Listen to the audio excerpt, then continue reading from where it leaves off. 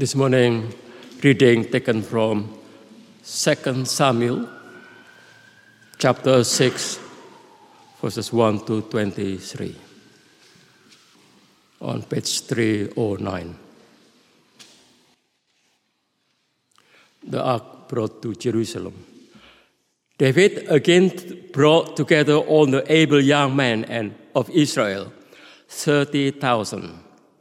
He and all his men went to Bala in Judah to bring up from there the ark of God, which is called by the name of the Lord Almighty, who is enthroned between the cherubim on the ark.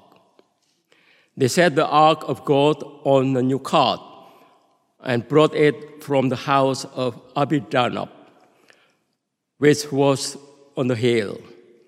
Uzzah and Ahio, son of Abinadab, were guiding the new cart with the ark of God on it, and Ahio was walking in front of it. David and all Israel were celebrating with all their might before the Lord, with castanets, harps, lyres, tambourine, rattle, and cymbals. When they came to the threshing floor of Nacon, Uzzah reached out and took hold of the ark of God, because the oxen stumbled. The Lord's anger burned against Uzzah because of his irreverent act. Therefore God struck him down, and he died there beside the ark of God. Then David was angry because the Lord's wrath had broken out against Uzzah. And to this day, that place is called Perez Uzzah. David was afraid of the Lord that day and said, "How can the ark of the Lord ever come to me?" He was not willing to take the ark of the Lord to be with him in the city of David. Instead, he took it to the house of Obed-Edom, the Gittite.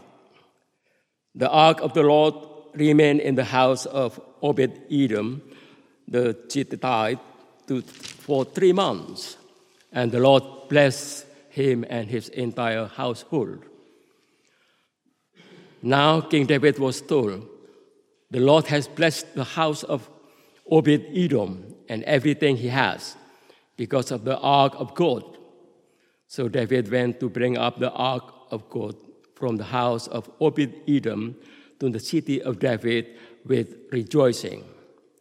When those who were carrying the ark of the Lord had taken 6 steps, he sacrificed a bull and fattened calf.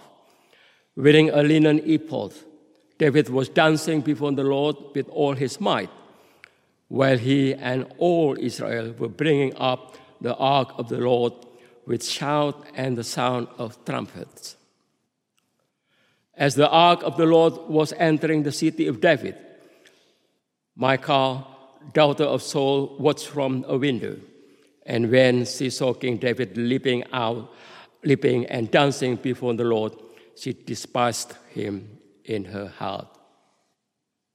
They brought the ark of the Lord and set it in its place beside the tent that David has pitched for it. And David sacrificed burnt offerings and fellowship offering before the Lord. After he had finished sacrificing the burnt offering and fellowship offerings, he blessed the people in the name of the Lord Almighty. Then he gave a loaf of bread, a cake of dates, and a cake of raisins to each person in the whole crowd of Israel. Both men and women and all the people went to their homes. When David returned home to bless his household, Michal, daughter of Saul, came out to meet him and said, "How the king of Israel has distinguished himself today, going around half naked in full view of the slave girls of his servant, as any vulgar fellow would." David said to Michal, "It was before the Lord who chose me rather than your father or anyone from his house when he appointed me ruler over the Lord's people, Israel. I will celebrate before the Lord. I will become even more undignified than this, and I will be humiliated in my own eyes. But by these slave girls you spoke of, I will be held in honor. And Michal, daughter of Saul, had no children to the day of her death. This is the word of the Lord. Thank you, Tope. Please keep that open at page 309. We'll be looking at that together. But let's first take a moment to pray, shall we? Let's pray. God our Father, thank you for your word. Thank you for your presence with us now by faith in the Lord Jesus. Please help us as we look at it together, that you'll speak to us, that we may worship you in spirit and in truth. In Jesus' name we pray. Amen. If you were to go up into my study, which is at the back here, up a spiral staircase, some of you have been in it, risked life and limb going up the spiral staircase. So my study up there, if you go in it, through the mess and the chaos, in my study sits a box, and it's 4 feet long by 1.5 feet deep and 1.5 feet high. It's a very plain box, and on the front are the words windmill flock.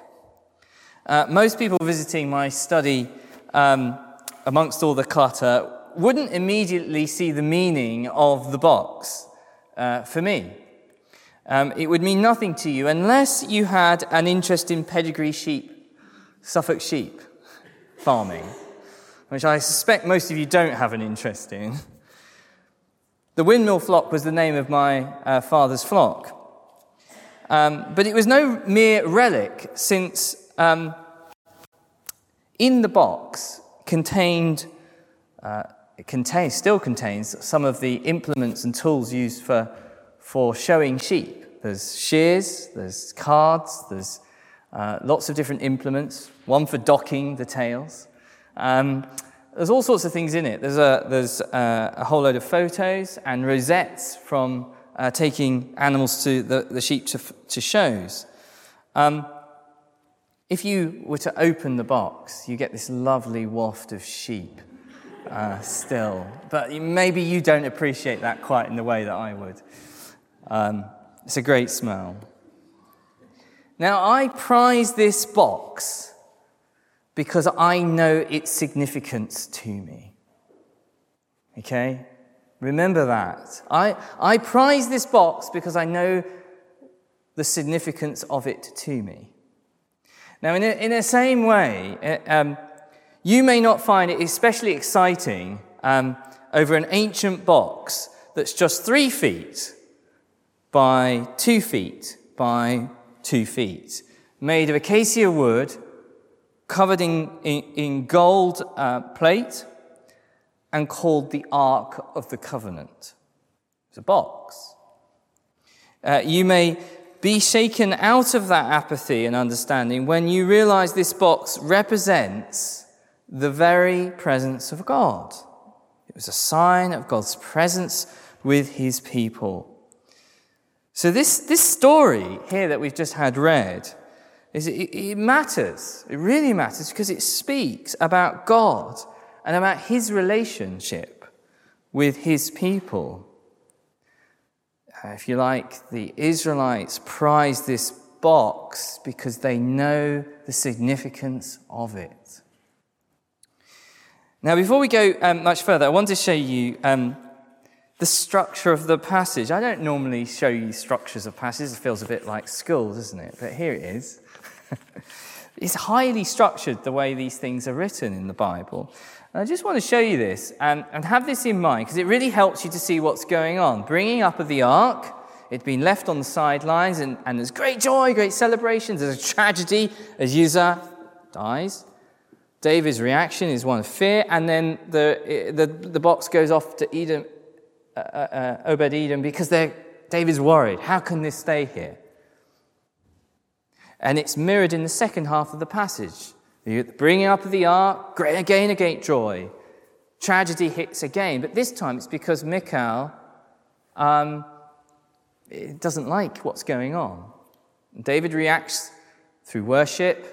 He reacts through generosity, gives the people food, the raisins and the bread, and it's back in the house of David, okay?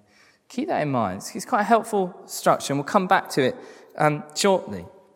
And what I want to do is draw out a few themes from this passage for us to think about. And the first one is the focus on the Lord's presence, the focus of the Lord's presence. Verse 1 says this: David brought together all the able young men of Israel, 30,000. He and all his men went to Bala in Judah to bring up from there the ark of God, which is called by the name of the Lord Almighty, who is enthroned between the cherubim on the ark. Now notice the size here of the procession. This is big. They're taking it up to Jerusalem. This was a big moment. This was a large crowd. It's an incredible celebration. Big emphasis on music, and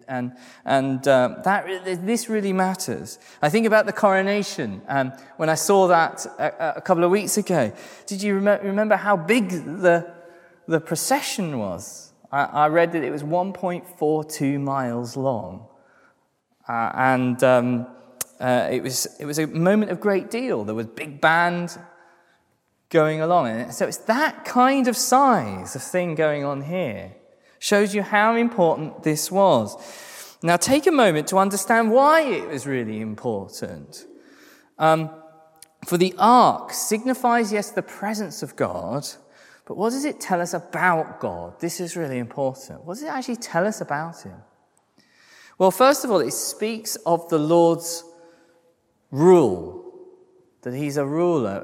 It's not so much, see in here, but often David spoke of the Ark of the Covenant elsewhere, calling it a footstool of our God, a footstool. And you know, kings sat on throne, and they use footstools, don't they, to put their feet on.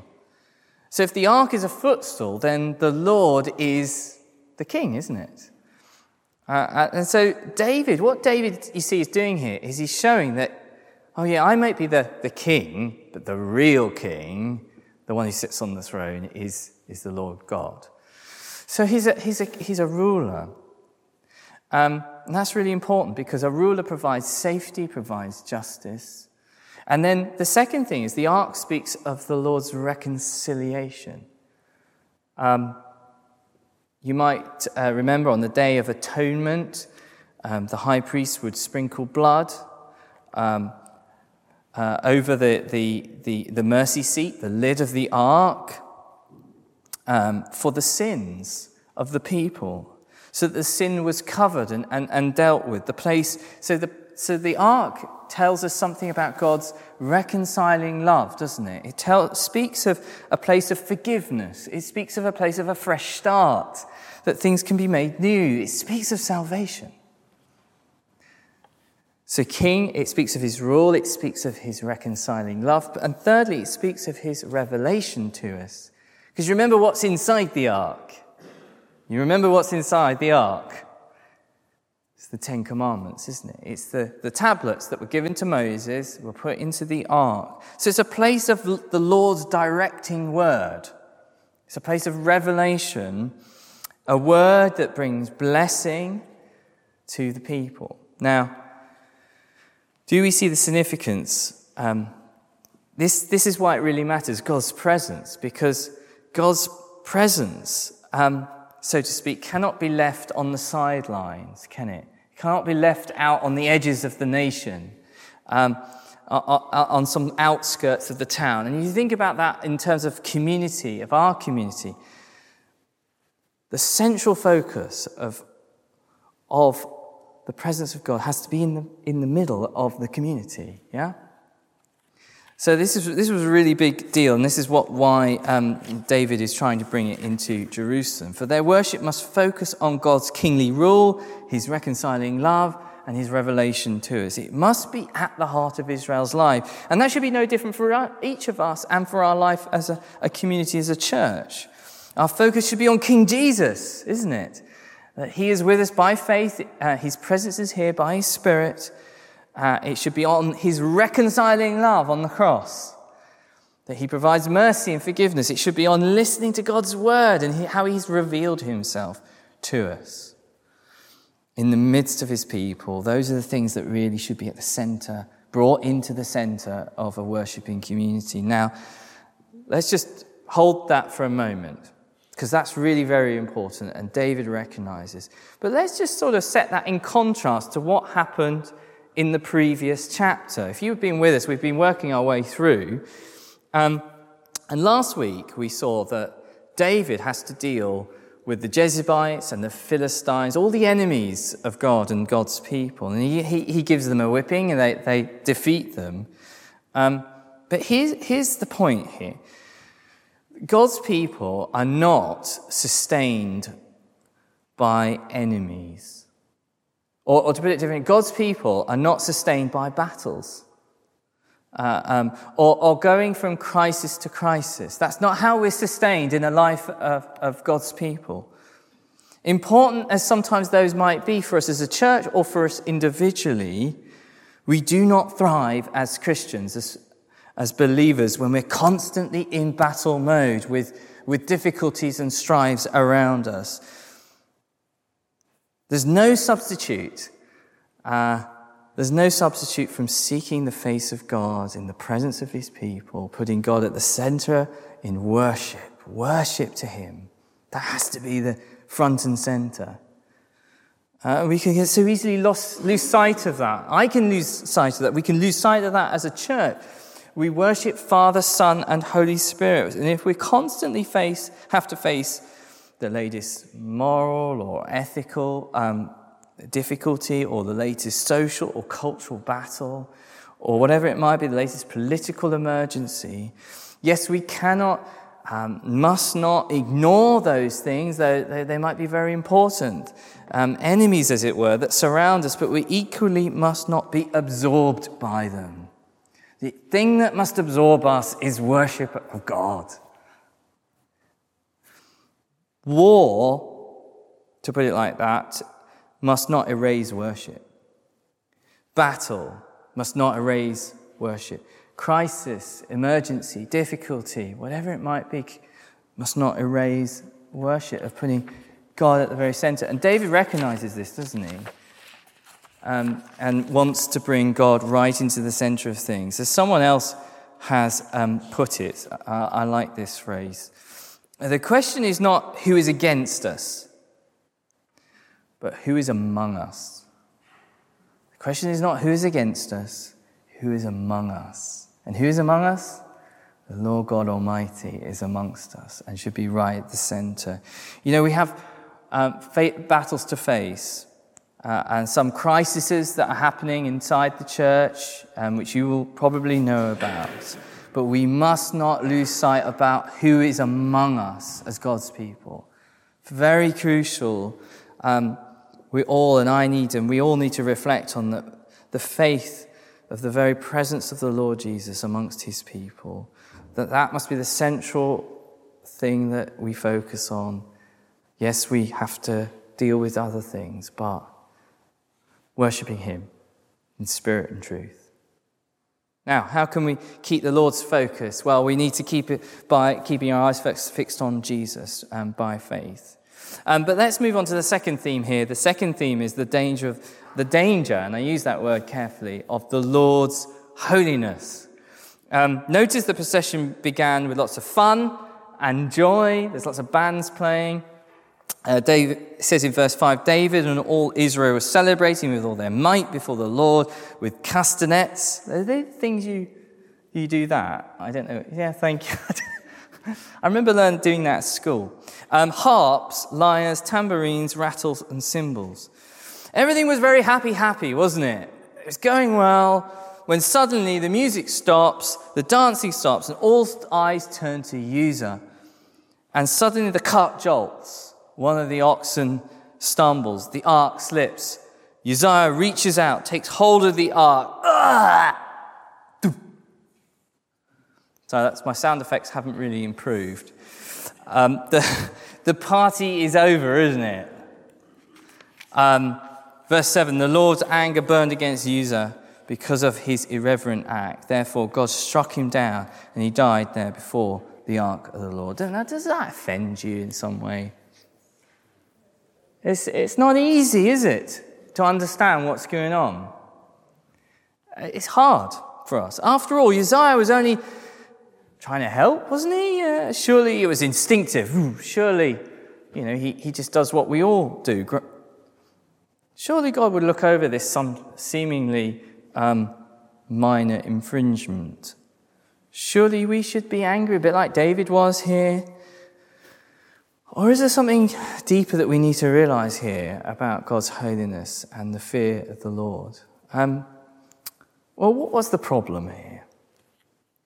In Numbers 4, if you go back and look at it later, the Lord had very specific instructions. He'd given instructions to Moses about how the ark was to be transported. And to summarize it, basically, it would only be transported by the Levites, the priests, the Levites. There was to be no touch, no look, and no cart. Okay? And it says, lest they die. So clearly, the Lord didn't want them to die. Yeah? He didn't want them to die because he'd given clear instructions about what should be done. Hence, there's a warning back in Numbers 4. And that so is part of the answer, isn't it? It's part of it. The Lord had warned them. They should have known. They can't blame ignorance. And so verse 8, the Lord's wrath had broken out against Uzzah. You see the same phrase used back in chapter 5, verse 20. You can see it back. The Lord broke out against the Philistines. And one of the things to notice there is it broke out against the Philistines as it broke out against Uzzah. In other words, it broke out both against enemy and friend. It broke out against Israelite and pagan. It broke out against religious people and non-religious people. We may continue to object to this. I understand, but let's face it, the point I think is actually clear. We need to not trifle with God, who is both real and holy. And I'm not sure we see it sometimes, the holiness of God.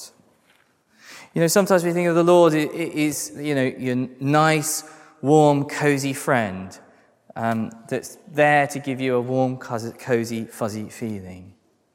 And there is stuff in Scripture about that. The Lord is there to comfort and to be a refuge and a strength and a rock. I could give you lots of examples. But we really need to know God in all his breadth and his depth and his holiness. Do we really know who we're dealing with? The Lord God Almighty, holy, holy, holy, it says. We forget it so easily that there is heat with the holiness. And so, yes, we're not to be frightened, but may I suggest that being a bit scared wouldn't be amiss, because this is God. And the reason it is because not only do we need to understand who God is, we need to understand who we are. And when we look at ourselves, we realize, don't we, that we are sinful. We're dreadfully sinful. Well, at least I can say, I know I am. And he is not. He is perfect. He is holy. And the message from God is, your sin is serious because I'm a holy God. Your sins separate you from me. In a sense, God is dangerous because he is holy and we are not. But as we see this, we also know that he is a reconciling God. Because we mentioned that, didn't we? This place is about mercy as well. And he says to us, I'm going to reconcile you. I have found a way for my wrath to be satisfied. I'm going to do that through the sacrifice of the Lamb of God, the Son of God, Jesus Christ on the cross, who takes away the sin of the world, who gives mercy. Because God is not only holy, he is also love. He is the two things together at the same time. You see, God's problem, to put it, if I can put it that way, it's not really the right way to put it, but God's problem isn't that he's just cranky or he's capricious in some way. No, it's because he's holy and he's just. And you can't just touch him. You can't just come into his presence without your sin and my sin being atoned for, being dealt with. And of course, the good news is it has been dealt with for us supremely, because God is also reconciling God on the cross. And that is good news for each of us. It's a wonderful thing, that. The third thing to pick up is just the sheer celebration of the Lord here with joy. The great celebration that we see. As you can imagine, the scene caused a lot of fear. And you see it here, don't we? We see a lot of fear. And so David was not willing to take the ark to Jerusalem, fear others would die. As he takes 3 months to think about it, what's going to happen. And he sends the ark instead to Obed-Edom. And what we come to see is that the ark is not automatically deadly, even though it is dangerous. And we see this clearly with the witness of the blessing that it brings to Obed-Edom's family and household. And so we come to a kind of the hinge point. The hinge point in the whole passage here is in verse 12. And it really is the main thing for us to notice. If you were eagle-eyed, you can see on my chart that 12a is missing. You probably wouldn't have noticed it. I did that deliberately because it's the hinge point in the whole passage, deliberately so. It says this, it says, the Lord, we can put it up, has blessed the household of Obed-Edom and everything he has because of the ark of God. So we can put that up. Hopefully it will appear. It will be animated. It'll catch up.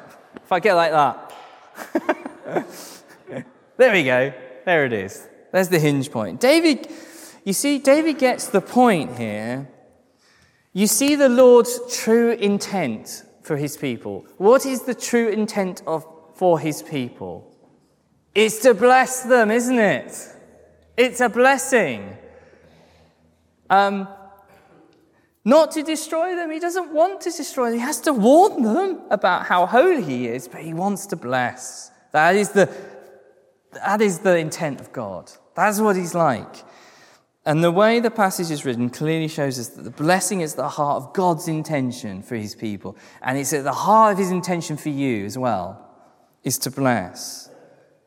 Now that it's being carried correctly on poles with the right people. You see, we thought the first movement of the ark, the top bit, the first movement of the ark was full of joy.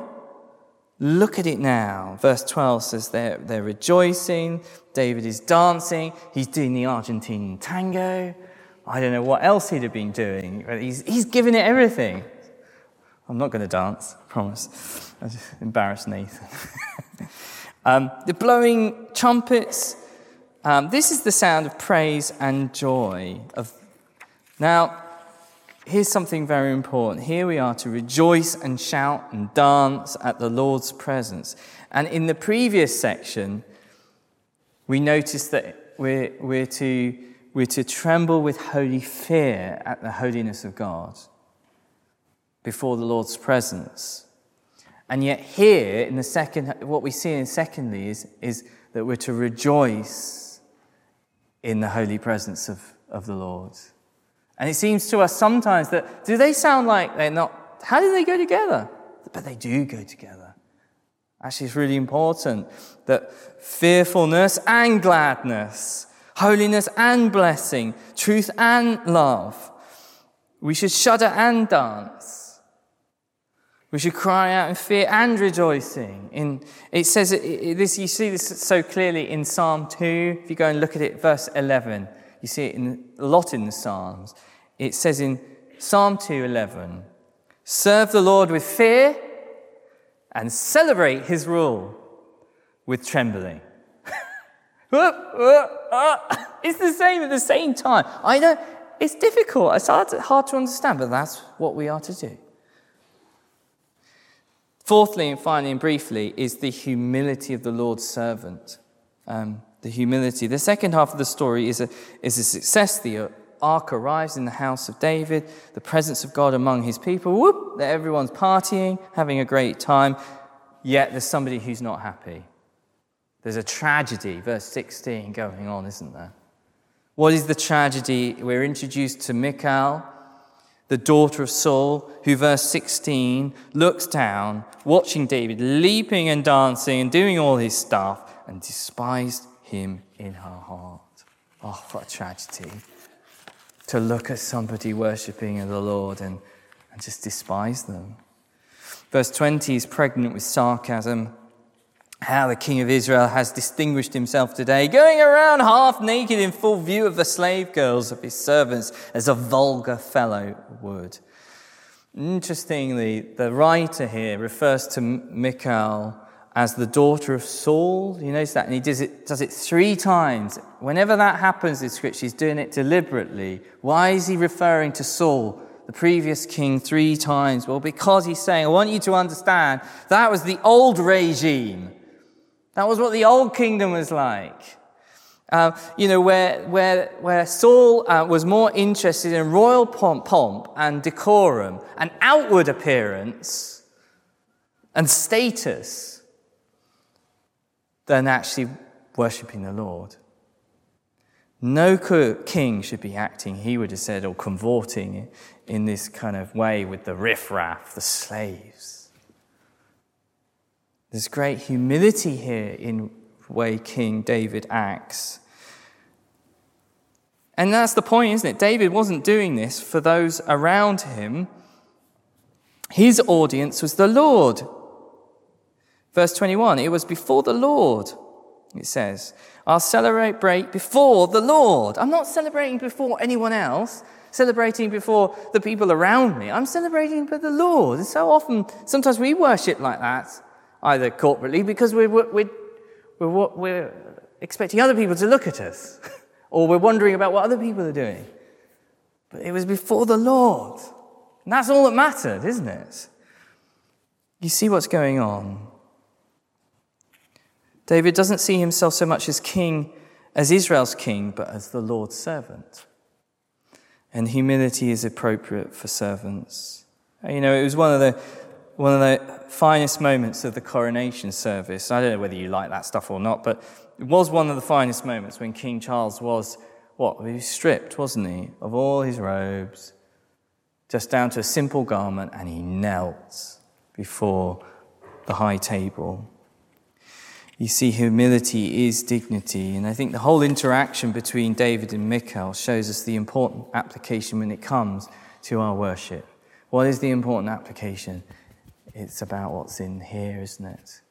Some of us are more temperamentally exuberant and will be doing the Argentinian tango in worship of the Lord. But other of us aren't. But what matters is what's going on inside us, because we're doing it for the Lord, not for anybody else. You know, exuberant praise and tears of holy fear are okay. Sure, there are times of calm and there are times of enthusiasm. And how this manifests itself, it will be very dependent on who we are and the circumstances and the context and the people we have to help us lead in that. But the question we should keep asking ourselves is, does the presence of God move us? Does our faith in the Lord Jesus move us to worship him, however that might look for each of us? Let's pray, shall we? God our Father, thank you so much for your word. Thank you for how it reminds us of your desire to be at the centre of your people. And through it we see your holiness. And yet at the same time we see your desire to bless and to reconcile. And we thank you that we see all this through the lens of the Lord Jesus, who's done that on the cross for each of us. Thank you that we stand in your presence now by faith in the Lord Jesus. And we pray that as we worship, we would do it in spirit and in truth. That it would affect our hearts. And it wouldn't be about what others think or those around us, but it would be about you. Whether that's something we do together, Father, or whether that's something we do on our own. Wherever we worship, we pray that the Lord Jesus will be the centre. In his name we pray. Amen.